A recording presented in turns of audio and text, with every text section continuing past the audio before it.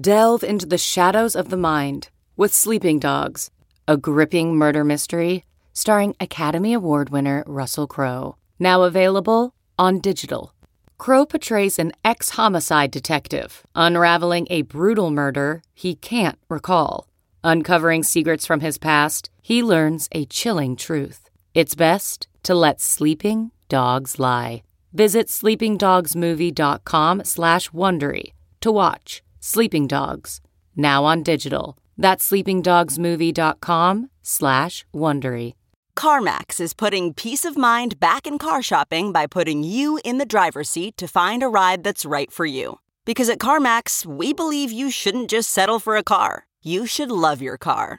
That's why every car we sell is CarMax certified quality, so you can be sure with upfront pricing that's the same for every customer. So don't settle. Find love at first drive and start shopping now at CarMax.com. CarMax, the way car buying should be.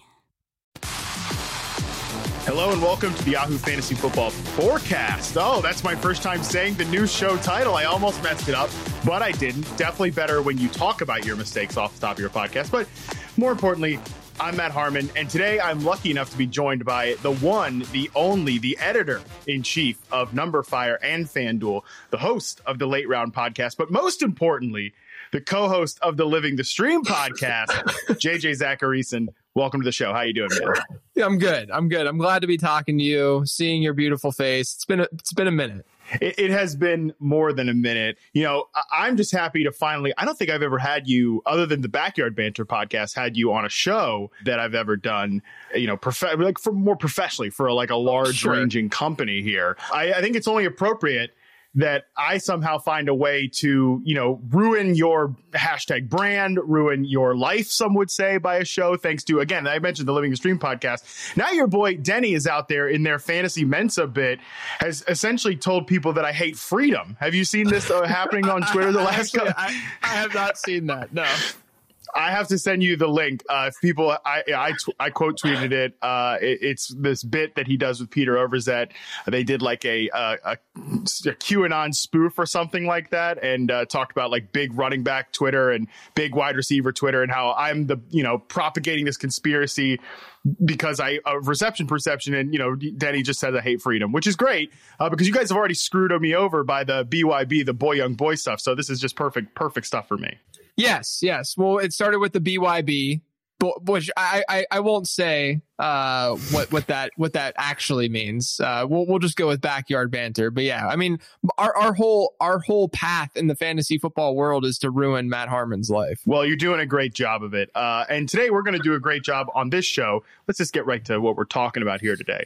JJ and I have come up with a list of 24 players out of the top 30 guys that are currently in Yahoo ADP. And we're going to talk about the one big question that you have to answer when you're considering drafting these players. Essentially, if you're not thinking about you don't have to have like the for sure answer to this question, but if you're not thinking about this particular question when you're drafting these players, you're doing it wrong. And JJ, I'm going to let you go first with your top guy on the list here, which is Alvin Kamara. Yeah, so I think you can go in a lot of different directions here because Kamara had sort of a weird season last year. But I went with how much did his ankle injury actually matter last year? That was the big question that I thought about with Kamara. I mean, he had pretty comparable rushing efficiency stats compared to 2018, but he only scored 5 times. That was really the big difference between Kamara and 2018, 2019. It was the first time during his career. I like to look at yards versus touchdowns as a very quick way to spot regression. So if a guy has a lot of yards, but he hasn't found the end zone, like Leonard Fournette last year, that's a sign that a player should regress eventually. There's other ways to obviously look at regression. That's just a very quick way of looking at it.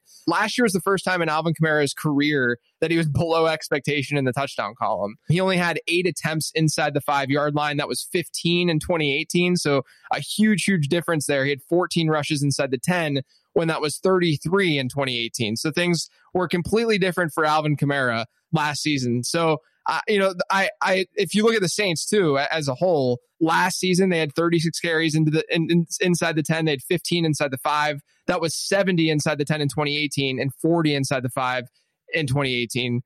So basically what I'm looking at is the Saints were very different offensively last year. I think a lot of that had to do with the Drew Brees injury. But I also am questioning, did they not use Alvin Kamara as much in those high leverage situations close to the goal line. Did it have to do with his ankle? Was that part of the reason? Because we need that juice. We need that touchdown juice for Alvin Kamara to really pay off and be that top 5 running back that we think that he should be. Yeah, according to Alvin Kamara himself, this was back early in the offseason, he tweeted that he was at 75% last year on that ankle. So that would be, that does seem like it's a significant thing, at least to the player himself. I still think that there's a pretty decent chance that Kamara is the top scoring running back in fantasy this year. Yeah, I'm not against that at all. You have to love the Saints offense. You have to love his situation. And you could just watch Kamara last year and see that something wasn't totally right when he came back. And the high ankle injury, we all look at it and say, oh, it's a 4 to 6 week injury, whatever. But there's been a lot of research done that shows that that can linger. And it's more of a season long thing that you just have to deal with pain wise. And, for a running back, that's a big injury to have to overcome. Yeah, I think that makes a lot of sense. I'm very high on Kamara, and I think that he bounces back pretty hard this year. But this leads me kind of into my first player, which is Christian McCaffrey. And I'll just say this up top first, because I mentioned this in an Alvin Kamara article that I wrote. Last year, Yahoo Drafters took Saquon Barkley in 75% of drafts. He went number 1 overall. That is probably going to be even more stark this year towards Christian McCaffrey, which, the odds that he's just clearly the top running back in fantasy, you could discuss whether that's, whether that's like how good those odds are. But my big question with McCaffrey is, can we expect any decrease in his workload? And I think the bigger question is, even if we do, should I even really care?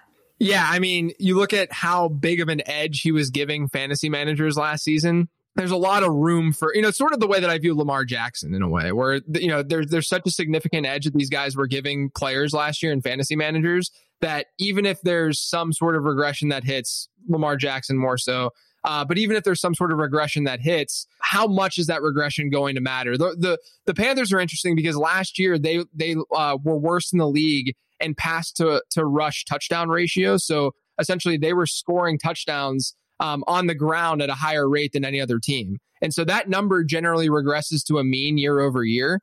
And so what we would see then hypothetically is in what should be a pretty pass heavy offense, because the defense is going to be horrendous for Carolina. We could see more receiving touchdowns to that offense, which is going to lower CMC's total in general. So I think there's some concern, new offense, what his workload's going to be. But overall, it's really, really hard after what he did last year to say, no, I'm gonna pass on Christian McCaffrey at 101. Yeah, I don't know that you could realistically make the argument, even if, like I said, I think that Kamara has good odds to be the top scoring running back, or maybe you think Barkley does. I just think it's pretty tough after what McCaffrey did last year, like you said, to pass him up at number 1 overall. And it's hard not to get too excited about this Panthers offense because love DJ Moore, love Curtis Samuel still. I think Robbie Anderson, interesting addition. Ian Thomas, potential breakout tight end. Teddy Bridgewater looked like a pretty good point guard last year. Exciting offensive system coming from LSU. But in the year where everybody keeps talking about continuity, the Panthers might have the worst continuity in the entire league. Yeah, it's definitely frightening. But I think that, again, you're buying also into an offensive system that could be really, really fun and really, really intriguing, especially with Brady running that offense as the offensive coordinator. And we know that they should be fairly pass heavy. And I think that actually plays into CMC, who's had that 22-23% target share year over year. Yeah, despite the fact of, like I said, the anti-continuity argument, I do really like this Panthers offense, and I find myself drafting these players a lot. Exactly. All right, let's move on to your second guy. One of my favorites, Derrick Henry. Yeah, he's always you always nail Derrick Henry, and I'm always the one who's like, oh, but his receiving volume, guys, his receiving volume. Yeah. But my question with Derrick Henry is, how does he perform with Tennessee's likely regression that's coming? Right. So the offense last year, Derrick Henry was a beast last year, but in the regular season, the Titans scored a touchdown on 87% of their red zone trips when Ryan Tannehill took over. So that was week 7 through week 17. They also ended up ranking second best in touchdowns per drive, but they were 8th in total scores per drive, which tells you that a lot of their drives were resulting in touchdowns at a pretty unsustainable rate. And look, let's be honest, Derrick Henry's fantasy season turned around when Ryan Tannehill became starter. I don't think that Derrick Henry was obsolete towards the end of last season and he didn't matter, but Ryan Tannehill helped Derrick Henry in some way at 15.1 PPR points per game without Ryan Tannehill. That jumped up by 8.5 points with Ryan Tannehill. So, I'm looking at this, and here's another fun stat that Rich Rebar, our mutual friend Rich Rebar, told me one day, and my mind was blown. But Derrick Henry has never had a performance of an RB2 or better performance in weekly scoring without a touchdown. Yeah, I mean, but that makes sense because there's no receiving workload there. That's the problem, though. Yeah. That's part of the problem, right? Is that you're then banking on that, and you need those touchdowns. And look, they should come to Derrick Henry at a higher rate than other players. Touchdown variation and touchdown regression is a very real thing, but players are put in certain situations, and players are just naturally better and more efficient. And Derrick Henry is going to be able to score at a higher rate than a normal running back.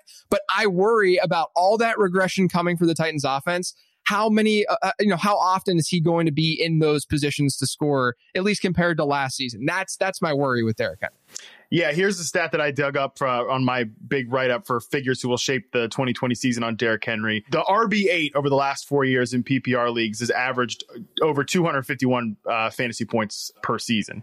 That's already 3 spots below Henry's Yahoo ADP, and just 11 running backs out of the 301 to have cleared 250 PPR fantasy points since the merger have recorded fewer than 20 catches. So, and Henry had 18 last year. So, you're either counting on a coaching staff using him in a way that no coaching staff has ever used him before, which is as a receiver, or again, you're banking on those touchdowns coming. So I'll ask you, is there ever a situation where you're taking Derrick Henry at his cost this year? I mean, there could be. I think it's a lot easier. It's a lot easier to do that in a standard league for sure. Yeah. Where you don't have to worry about that receiving as much. But no, I mean, he's just kind of in that range where I'd rather probably go wide receiver. Maybe I'm going Michael Thomas or even Devontae Adams. Or I'm looking at now obviously you have CEH climbing draft boards, and you can jump and go for the rookie instead. So it's just, there's a lot of competition there. And that's the main reason why I'm just not really drafting him heavily. But look, guys, I'm warning you. I've said that the last couple of years. I've been wrong consistently with Derrick. I love him as a player, of course. You can't not like Derrick Henry as a player. But from a fantasy asset standpoint, I've always been wrong about Derrick Henry. So take that with a grain of salt. That is a very fair point. And again, we got pretty good synchronicity here so far, because I think that leads into my next player, which is Michael Thomas. And my big question with him, because I actually think there's almost no questions when it comes to Thomas's individual outlook this year. I mean, obviously he's probably not going to catch that many passes again. Yeah, whatever. I still think he's a very safe pick. But my big question is, what running backs do you start considering Thomas ahead of? When do you start to think, okay, I'm going to eschew taking a running back here in the first round, and I'm going to start to think about Michael Thomas? Yeah, I think that's a great question. I'm of the belief that you can get, you go CMC, Barkley, you got Zeke, and then there's Dalvin Cook. I think that you're at this point, it's around that. I have Clyde Edwards-Helaire sort of in that range because of the potential upside. But that's sort of where, once things get a little bit foggy, that's sort of where I'm starting to lean more wide receiver and looking at Michael Thomas. But I do have some concerns about the Saints offense because Drew Brees last year was out of his mind when he got back from that injury. In terms of touchdown rate, he was basically pacing to have the best season of his career. So there should be some regression there. Like you said, I think that he's Michael Thomas is one of the easiest to project players in terms of just what his target share should look like. What his average at the target's a little bit lower, but that he's just going to have that high catch rate and yada, yada, yada. He'll be able to produce. But I do worry a little bit about what the touchdown upside looks like. But I still think, he's still my wide receiver one. I think you can make an argument for Adams, but Thomas is still my wide receiver one. I think once you start to hit that ambiguous area where the running backs at least have some negative marks in terms of what their workload looks like, whether that be their receiving share, whether that be their rushing share, whether that be, in CEH's case, we don't know exactly how heavily he's going to be used in that offense. That's where I would go with a wide receiver. I would take all the workhorses ahead of him, though. Yep, totally agree with exactly what you just said. So perfect answer to my question. Let's move on to your next player here, Joe Mixon. Yeah, so speaking of workhorse backs, will the Bengals actually use Joe Mixon more as a receiver? That's my big question. Stunning. I thought that his lack of receiving usage last year was like just weird because coming out of Oklahoma, that was one of his trademarks. He was a really good pass catcher. Remember when he was sharing the backfield at Oklahoma with like Samaje Perine? remember that guy? Yeah. So I mean, and it's just he was supposed to be a potentially David Johnson-esque type of receiver, but that usage wasn't there at all last year. Yeah, I mean, it's really held him back. You know, he's basically been a low-end RB1 the last couple of years. He's been fine. You know, last year he started so slow, but then he just went off the second half of the year. And people, you know, it's one of those like anchoring bias things where everyone's like, oh, Joe Mixon sucked last year, but he came through with a pretty decent fantasy performance down the stretch. But his target share was only 7.6% last season. The one reason, I mean, an obvious reason to sort of latch on to Joe Mixon and say maybe this is the year that he really hits that top 5 ceiling and he can get there is we have Joe Burrow now stepping in, where the Bengals offensive line isn't very good. We could see Burrow I mean, he's athletic. He could scramble a little bit, but I can envision some dump offs to Joe Mixon pretty easily there. And then also, you know, we have a small sample size of that LSU offense because Burrow obviously elevated his play last year, but we saw Clyde Edwards-Helaire do really well in that offense as a pass catcher. So I'm at least optimistic about Joe Mixon exceeding that 7.6% target share, but I'm not optimistic that he's going to get into that like 13% range for him to, you know, absolutely be, you know, a top 2 or 3 running back in fantasy. Yeah, I think that does keep him off that tier 1 of running backs. And I think I'm writing up I'm writing up Joe Burrow this week. I think he's a guy who actually like there's a lot of weight on his shoulders simply from like fantasy expectations. Nobody really expects that much from the Bengals this year, but if Burrow is a difference maker, that elevates, I think, in the entire offense. And there's a lot of intriguing skill position players in that offense for him to do that with. For sure. All right, let's move on to my next guy. It's Dalvin Cook. And my big question with Dalvin Cook is, does he have a higher ceiling than the other guys in his tier? Because I think, to me, he's not in the same tier as McCaffrey, Barkley, Elliott, Kamara. I think stubbornly I will probably put Derrick Henry in that workhorse tier. And then I think Cook starts the next tier, but does he have, my question is, does he have a significantly higher ceiling than a guy like Joe Mixon, Nick Chubb, Kenyon Drake, some of those other guys? Clyde Edwards-Helaire is now clearly going to be in that tier. Does Cook have a higher ceiling than any of those players? I mean, look, what he did last season, he finished number 2 in fantasy and points per game. And look, the other thing with Minnesota, they were good last year and they were able to see a lot of positive game scripts. And so when you see those positive scripts, it's obviously good for the running back. But the other thing to keep in mind is that when you're very good and you see a lot of like crazy high scripts, which we are great scripts, which is what we saw with Minnesota last season a couple of times, that ends up not necessarily totally hurting in terms of like points per game. But if you're looking at things like running back rush share, it changes the way that we view that a little bit. You know, I bring up Baltimore all the time because last season Baltimore had the second lowest max running back rush share in a single game. So the single game high for them in running back rush share was second lowest in the league, ahead of only San Francisco, because they split up that backfield. But part of it is because they just had all these positive game scripts. They're not just going to run Mark Ingram into the ground randomly just because they're when they're up 21 points in the fourth quarter. Of course, they're going to use Gus Edwards. So, you know, when it comes to Dalvin Cook, you might look at his splits and what he did in terms of splitting that backfield. And it might not look as favorable as it could if they see more neutral game scripts. So there is some intrigue and upside there too. I mean, the bottom line for Cook is just him staying healthy, I think. Yeah.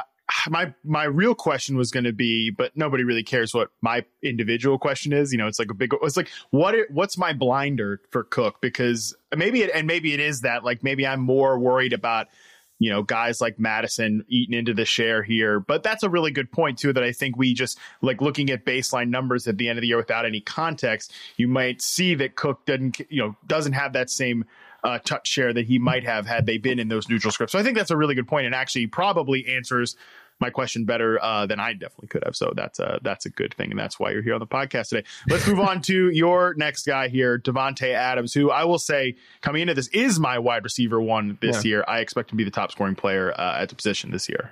Yeah, I can't fault you, because my question is actually, will Davante Adams lead the league in targets? Because I think it's very, very possible for this to happen. The Packers did nothing with the pass catching group. Adams had a 23% target share in 12 games last year with a similar pass catching group, basically the same pass catching group.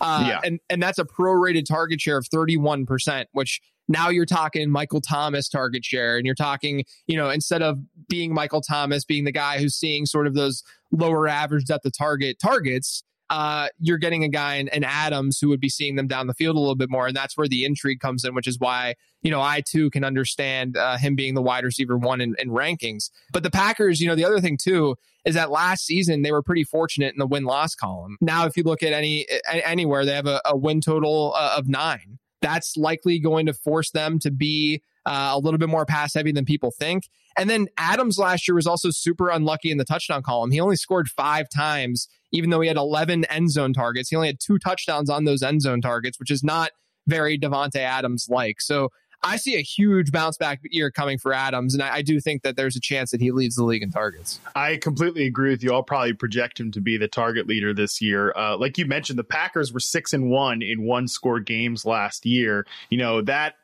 They're just not that good of a team. Like you said, pretty much any model is going to have them as around a 9-win team. So I agree with you. They're going to be throwing the ball, no matter like what Matt LaFleur wants to do or whatever the hell Matt LaFleur wants to do. They're going to end up throwing the ball a lot more than they probably want to. Adams, I think, has a really good chance to push for 180 targets. And, he already has a wide receiver 3 finish on his resume in Yahoo scoring. So you can forget about any goofball that tells you, oh, he only has 1,000-yard season. Not to take that human being seriously with that comment right there. Exactly. All right. So my next guy, another wide receiver, Julio Jones. And maybe this was just, I feel like people are kind of bored with Julio. I thought about thinking that, his big question could be, is he washed? Because I think the answer is clearly no, but I ended up going with, are we discounting his target upside? Because the Falcons, I think, are going to push to lead the league in pass attempts this year again. And, they really kind of have a thinner distribution, I think, than people think. How good is Hayden Hurst? I think that's a question. Calvin Ridley, I think, can get, close to 115, 120 targets. But after that, there's just not many other players to throw the ball to in that offense. I think we could see Julio push to lead the league in targets this year. Yeah, I'm with you. I think that Julio is in a spot without that competition where we could see a lot of love, a lot of throws going his way. You mentioned the Falcons being pass heavy under Dirk Cutter. And this dates back to even before Dirk Cutter left Atlanta and then he came back. But dating back to that, they've been top 5 in pass to rush ratio every single season that Dirk Cutter's been their offensive coordinator. So they're going to be pass heavy. And without that competition, it's very easy to see a path for Julio to see a lot of volume. And I do think that the reason why he's not necessarily being elevated or talked about is just because this is Julio.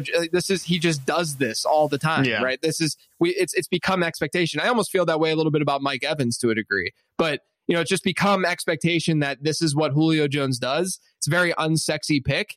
But I think it makes a lot of sense. Yeah, that was definitely something that I've thought about more the last few weeks. All right, your next guy here, and I'm interested to hear what your question is on Nick Chubb. Yeah, my question with Nick Chubb is, will Kareem Hunt continue to ruin his upside in this new Stefanski offense? Nick Chubb is still going to be usable and he was usable last year with Kareem Hunt, but without Kareem Hunt last year, Nick Chubb averaged 18.9 PPR points per game. His per game target share, which is huge for Nick Chubb, was 11.8%. Now with Kareem Hunt, his PPR points per game went from 18.9 to 13, and then his target share per game went from 11.8 to 6.8. So that's 6 points per game that you're dropping with Kareem Hunt. There's a 5% target share drop. What's that all going to look like with this new Stefanski offense, which I think we should be bullish with and on. But I agree. What does that all look with Kareem Hunt in that backfield? Being I think Nick Chubb is an underrated pass catcher because, it's just how he's been used to start his career. I still think he's capable, but I would argue strongly that Kareem Hunt's a better pass catcher and a more polished pass catcher. And that worries me a little bit about Nick Chubb's upside. Yeah, I think there's a lot of ambiguity in this backfield because of the coaching change. I think they're going to be a good run system. I think they're going to be a good offense. And I think you have to count on that. I think you have to count on them being a good offense for the scripts to be more in Nick Chubb's favor. I don't know that you need them to be. I think it's hard. Like you said, it's hard not to be bullish on this offense because I think it's such a perfect fit for Baker Mayfield. So, But I have found myself being a little too shy to draft Nick Chubb at his cost because of the risk of the receiving workload there. Yeah, I've kind of been in the same spot. All right, that makes sense. Let's go to my next guy here, Miles Sanders, an exciting breakout running back. Should we have any workload concerns? I don't think so. Deuce Staley doesn't think so. Yeah, Deuce Staley does not think so, baby. That's what's important. Look, I'm a Miles Sanders stan. I loved him last year. I loved him coming out. I mean, at this point, you just auto draft Penn State running backs, right? Isn't that what we're doing now? But you know, with Miles Sanders, everyone points to what Doug Peterson has done during his tenure there, where he's been 4 years now as Eagles head coach. And I actually wrote this up last week. The highest single season running back rush share, so percentage of running back attempts that a running back has seen in Doug Peterson's offense, was Miles Sanders last year at 46%, which is a very low number for the record. And the leading rusher under Doug Peterson so far in Philadelphia over 4 years has been Wendell Smallwood in total. So we're working with not very great running backs. It's been LeGarrette Blount, Ryan Matthews, Corey Clement, Wendell Smallwood, Darren Sproles. We're not talking legitimate workhorse backs. And then last year, Miles Sanders steps in. He starts to see more of a workhorse workload, and we saw him go absolutely bonkers in fantasy down the stretch. So I'm all in on Miles Sanders. I think Miles Sanders is this year's Dalvin Cook. Love it. I mean, you mentioned it. All those goofball running backs that have gone through Philly in the Doug Peterson era. Yeah, no wonder the guy's favored committees. And I think that Boston Scott can actually be an okay late round pick, even with Miles Sanders having that kind of season, because I think this offense is still going to be very small ball, run through the backfield, run through slot receivers. This is all off the cuff here, but how do you feel about Jalen Reagor this year? Oh, I mean, I love Jalen Reagor as a prospect. So it's tough to be super, super confident at the wide receiver position with rookies this year because of the ramp up to the season and stuff. But at the same time, I don't think ADP is really reflecting that totally. And so I'm of the belief that a guy like Jalen Reagor is a very good target. And I mean, my prospect model loved him. He was my wide receiver 3 out of this class. I'm all about Reagor. Nice. Yeah, I mean, I think the things that for sure in Philly are that Zach Ertz is probably too cheap again this year. And I think that Miles Sanders is going to be that explosive breakout running back. So, yeah, I mean, I'm totally with you, and I'm glad that we agree on that question. All right, your next guy here, and one of the best players at his position over the last 3 years, but has a lot of questions, I think, in his portfolio. So I'm interested to see what you think is the biggest one. What are you thinking with DeAndre Hopkins here? Yeah, I mean, my question is Hopkins going to see a dip in target share in the Cardinals offense? I think it's just that straightforward and that simple. We've seen instances of wide receivers switching teams and not really elevating their play and seeing better efficiency.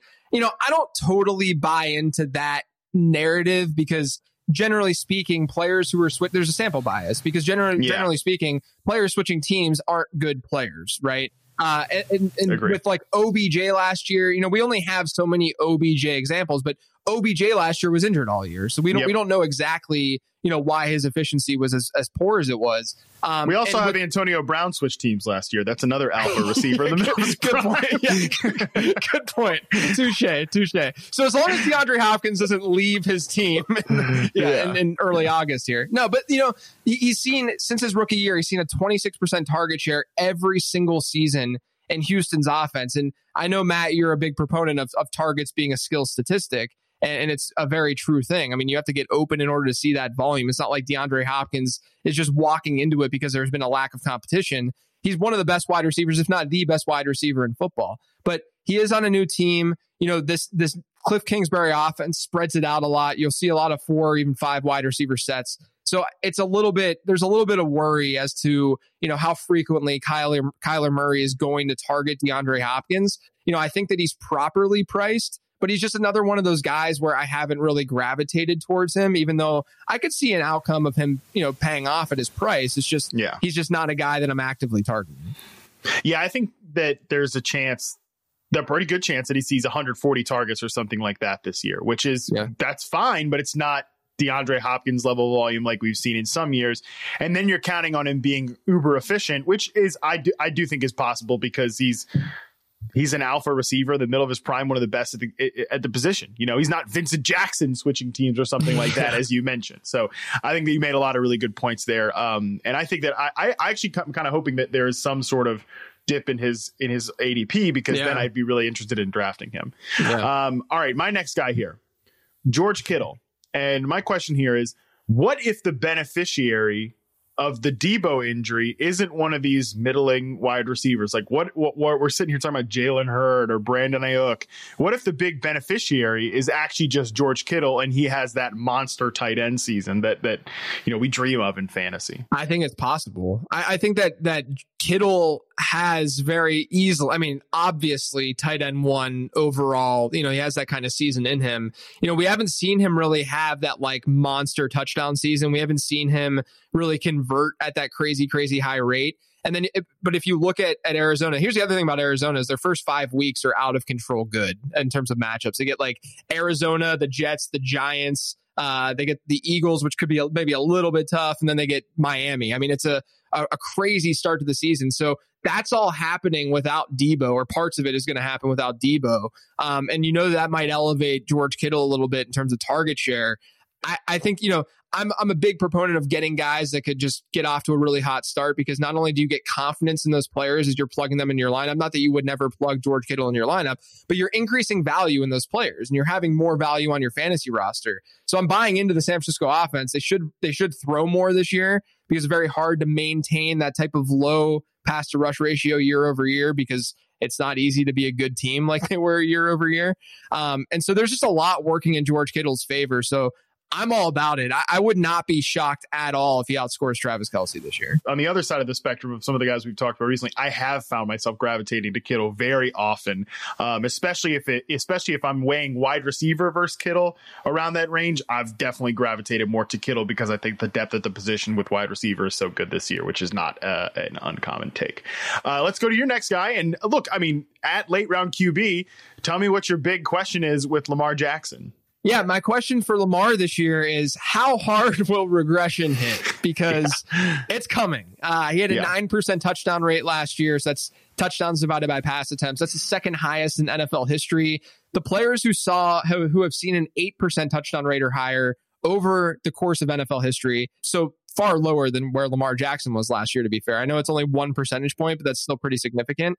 Of those players that had an 8% touchdown rate or higher, they usually saw an average dip the following year of 3%. So think of Lamar Jackson with a 6% touchdown rate instead of a 9% touchdown rate, which is still high. 6% is fine, but that would mean 12 at the same number of pass attempts. That would mean 12 fewer passing touchdowns for Lamar Jackson. Now, some of those touchdowns would be converted into rushing touchdowns potentially, which are more valuable, obviously. But Baltimore is unlikely to have 58 offensive touchdowns again this year. That's another number that we see regress year over year. Of the teams that see over 50 touchdowns year over year, they generally see fewer touchdowns the following season. So there's a lot working against Lamar Jackson.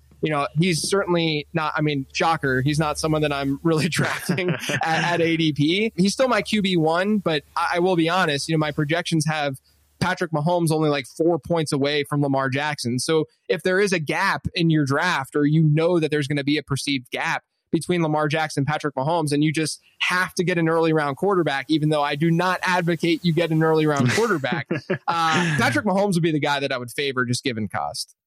I agree with you about Mahomes. And it's just tough with Lamar, because the combination of, I also think like Hollywood Brown being healthy this year is a big deal in terms of boosting that passing offense. Lamar Jackson just might be straight up the best fantasy player we've ever seen because of what he does as a runner. So, but I agree with you. I think I've drafted him maybe once at cost this year. So, we know the deal with that and the late round quarterback stuff. So my next guy here, Clyde Edwards-Helaire. Very popular name right now. And my question is pretty simple. Any reason to pump the brakes? Any reason? I think the main reason is the season that we're having right now, right?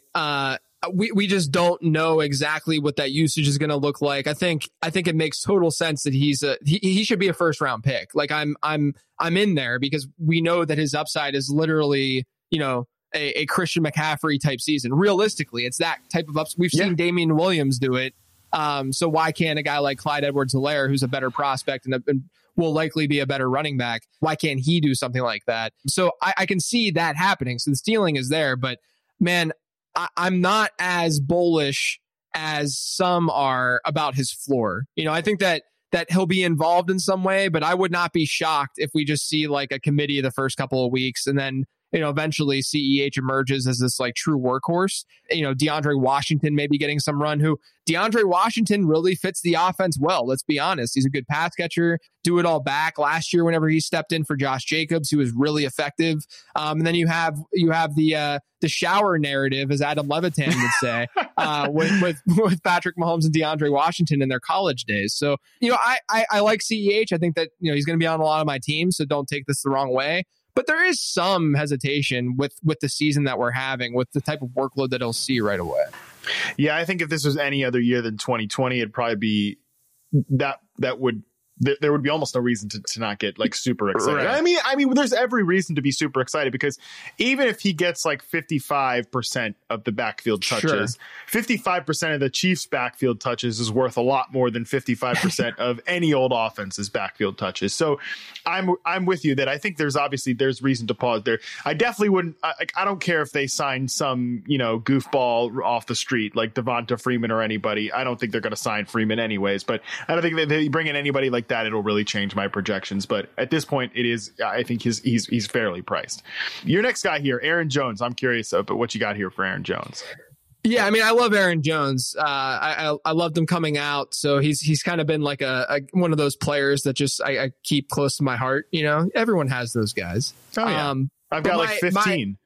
You have those guys for sure. My big question for him is, will AJ Dillon matter? Will that second round pick matter? And, we're entering a season where, my projections basically have Aaron Jones at ADP. So some people will say, oh, Aaron Jones touchdown regression's coming. And yeah, it is. If you look at, he had 19 total touchdowns last year based on a lot of different metrics, whether you're looking at Mike Clay's OTD metric. I have a weighted touchdown metric that I use. He should have had about 8 fewer touchdowns than he scored last year. So if he's at 11 touchdowns instead of the 19 he had last year, he's more like the RB10 last season instead of the RB2 or 3, right? Now entering this year, like I said, I have him basically at ADP in terms of projection. I can understand why people are gravitating towards him, but I'm worried that AJ Dillon, who is a freak of nature body build wise, and who's essentially the size speed of a Derrick Henry, I'm worried about AJ Dillon stealing some goal line work potentially, or stealing some touches, and what that all looks like. So, like I said, the projection might have Aaron Jones there, but there's a lot of variance with that projection. There's a lot of different directions that this could go in, and that's why I've generally shied away from drafting Aaron Jones. All right. My next guy here is Kenny Golladay. Another one of your guys. We're going back to back on your guys here. Is touchdown and yards per target regression enough to avoid Golladay altogether at his ADP? Yeah, my big thing with Golladay that's great about him is that his target share, it still has room to grow. And then all the while, he should be able to maintain his touchdown numbers to a degree, maybe not to what we saw last year, because he sees so many targets in the end zone. So I love that Golladay is being priced where he is, and his projection is where it is, with a low target share and like a low, comparatively speaking, and a low target volume number, because realistically that could rise, whether it's due to injury or whether it's just due to him being really good. So that's why I'm still in on Kenny Golladay. Yeah, I also think he's just become such a good player. Like he's jumped 10% in reception perception success rate versus man coverage metric from his rookie year to his past season. He's a legit number one receiver to me. So I think he's good enough to justify his cost, even with everything that you mentioned there. Okay, your next guy, Kenyon Drake. This is a guy I do gravitate towards Kenyon Drake in drafts. Yeah, me too. The question for me is, does Kenyon Drake maintain his workload from last year? And if he does, he's going to dominate, because last year down the stretch, he had 85% of Arizona's running back rushes. And then he averaged a target share per game of almost 14%. Those are basically, those are elite numbers at the running back position. His average points per game was basically right below Dalvin Cook's last year. So he was a top 5 running back when he got to Arizona last season.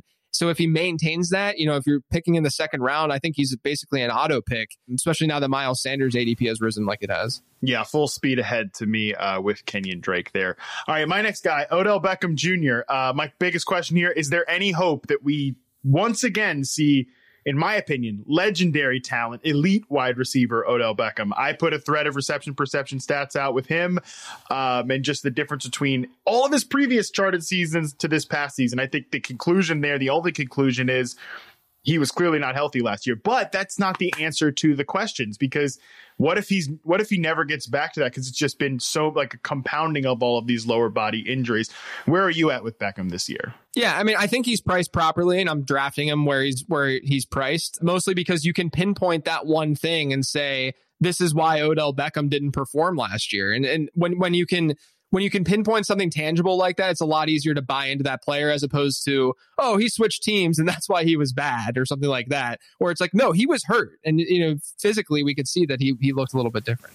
I definitely think that was the first thing I thought, like the first game I put on with him right away during the season. I'm like, oh, this is not the same guy. I'm keeping the candle lit that he gets back to his previous form. And I think then he'd be in a very good situation in Cleveland's offense. But I could easily be wrong about that. It's an impossible question to know the answer for sure. All right, let's go with your next guy here, which is Josh Jacobs. And I bet I know what question you're going to ask here. Yeah, I mean, this is the same thing with Joe Mixon, right? Is are they going to use him more as a receiver this year? A sub 6% target share is not going to cut it. We don't see very often top 5 running backs. And that's really what we're striving for, that area of the draft. We don't see top 5 running backs with that low of a target share really ever. It's happened like 5 times out of the last 90 top 5 running back seasons. They re-signed Jalen Richard. They draft Lynn Bowden, who's very versatile and very fun. So we're seeing all these quotes about John Gruden, like being upset that Josh Jacobs didn't run away with the Rookie of the Year award and stuff. And look, throw a few more passes, John. Yeah. Like of all coaches though, like John Gruden's the one guy where you're like, okay, John Gruden's gonna like force feed Josh Jacobs here just to like get this narrative out there. But that's the big concern for me. I think that he's fine to draft where his ADP is. He's just kind of a whatever player for me, where I'm not really actively targeting him, but I'm not avoiding him either. Yeah, I got to say that I was upset with myself how much that quote moved me. All right, my next question here is on my guy, Allen Robinson. How much of an upgrade is Nick Foles? I don't know if it's a huge upgrade, but I don't think it matters with Allen Robinson, right? I mean, we saw him with top 10 numbers last year, or 10-ish numbers last year. And so I'm not overly concerned about if Trubisky is the guy. And I think the way that you should view this is, we know Allen Robinson has a great floor with bad quarterback play. But now, what if Nick Foles is better? Okay, then you can see a path to an even better ceiling, right? That's sort of the way that I'm approaching it, as opposed to thinking, is Nick Foles better? Is he not better? Because I don't think it really matters with a player like Allen Robinson. Right. I love that. Actually, that's a great way of looking at it. You've got the floor, but there's a potential ceiling with that unknown there too. All right. Your next guy is another one of the players that I really love, Austin Eckler.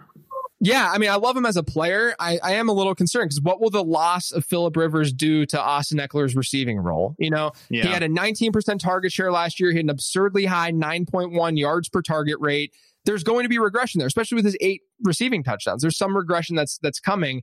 Phillip Rivers' offenses have ranked in the top 6 in 6 of the last 9 years in running back target share. Whether that's all Phillip Rivers or whether that's personnel driven, I think it's a little bit of both. What's that all going to do to Austin Eckler's receiving role in that offense? And then, as sort of an addition to that, is Joshua Kelly going to take on some of that early down work that Melvin Gordon left behind? Because Joshua Kelly fits more of that bruiser, goal line player, the high leverage touches that we would want Eckler to see to really elevate and be that top 5 guy. I know he was a top 5 guy last year or around that, but again, that was a very unsustainable way of getting there. So we need a little bit more from Eckler this year in terms of like scoring rushing touchdowns and getting those goal line looks. And that's really my concern with him.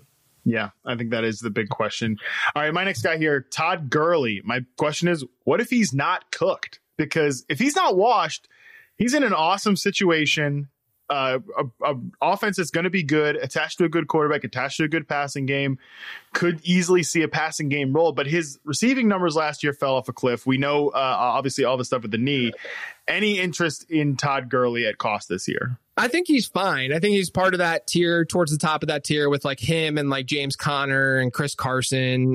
But yeah, I mean, I think that he's fine. And I don't really attribute last season strictly to the injury. I mean, there's a reason that the Rams offense in general wasn't as effective, and it was the offensive line. It wasn't Todd Gurley's injury. The offensive line took a big hit, and that was what was driving the Rams offense the 2 years prior. So yeah, I mean, I think that Gurley could be in store for a decent season this year. Your last guy here, JJ. Mike Evans. Yeah, so will Tom Brady's lack of deep ball frequency hurt Mike Evans? That's my question for him. Arians' offenses have always ranked in the top 10 and 15-plus air yard rate, so they're throwing it down the middle of the field and deep very frequently. Brady hasn't thrown it that frequently deep over the last 5 years, but he's been in the top half of the league every single year in completion percentage on those types of throws. So I do think that this has been a little bit overblown with Mike Evans because Mike Evans is a good football player and he's consistently producing. I mean, it's ridiculous how good Mike Evans' start to his career has been, and people just sleep on it because we're just expecting that now. So I'm in on Mike Evans at cost. I think Godwin's great at his cost too, but I'm not that concerned about Brady's lack of deep ball because he has been accurate on those throws with really bad weapons too in New England. I love that you said that because Mike Evans is not just, some big jump ball receiver. He's a better than average separator. And even though with that jump ball, I think he can help like some of Brady's waning accuracy be erased by some of that contested catch ability. All right, my last guy here, Adam Thielen, has his summer ADP jump already removed all of the appeal in drafting him this year. I think some of the appeal to him was that he was going to be affordable, but he started to climb up draft boards, and I still think there's a decent bit of risk here. Yeah, I think it's a little bit risky for sure, especially because we don't know exactly the kind of role he's going to play after they took a pure slot receiver in the draft in Justin Jefferson. So does that mean Adam Thielen's not going to be in the slot very often because Justin Jefferson's there? What's that offense going to look like? They don't really have any good complements to Adam Thielen on the opposite side of the field. So I think there are question marks, but I still like him at cost because there is crazy target upside because there's really not many alternatives in that offense in general, even though they should be fairly run heavy. So I still like him at cost, but I can understand the concerns. Yeah, I feel pretty much the exact same way. All right, JJ, we did 24 players, 24 questions. Thanks so much for joining me. You can find JJ on Twitter at Late Round QB and, plug away the Late Round podcast. Anything else you want to get out here, JJ? Yeah, so definitely, go check out the Late Round podcast. I do a couple of them a week, and then once the season starts, I'll be doing 4 of them a week. Really bite-sized shows. They're like TED Talks every episode. They're very, 15, 20 minutes long. And so it's sort of my baby now is the Late Round podcast. And it's a good show, and you will learn something from that show, just like I hope you learned something from this program here today. And in the meantime, while you're checking out the Late Round podcast, while you're waiting for the next episode of this podcast, which you no longer have to wait that long for, you can check out Scott Pianowski on the Yahoo Fantasy Baseball podcast. You can check out the Yahoo Sports NFL podcast with Charles Robinson and Therese Paylor, and Sully's baby, producer Sully today, the Yahoo Sports College podcast with Dan Wetzel, Pete Thamel, and our friend Pat Forty from SI. That's all from us. Follow us on Twitter at Yahoo Fantasy. I'm at Matt Harmon _BYB. And tomorrow we have Dalton Del Don on the show. But for now, we are out.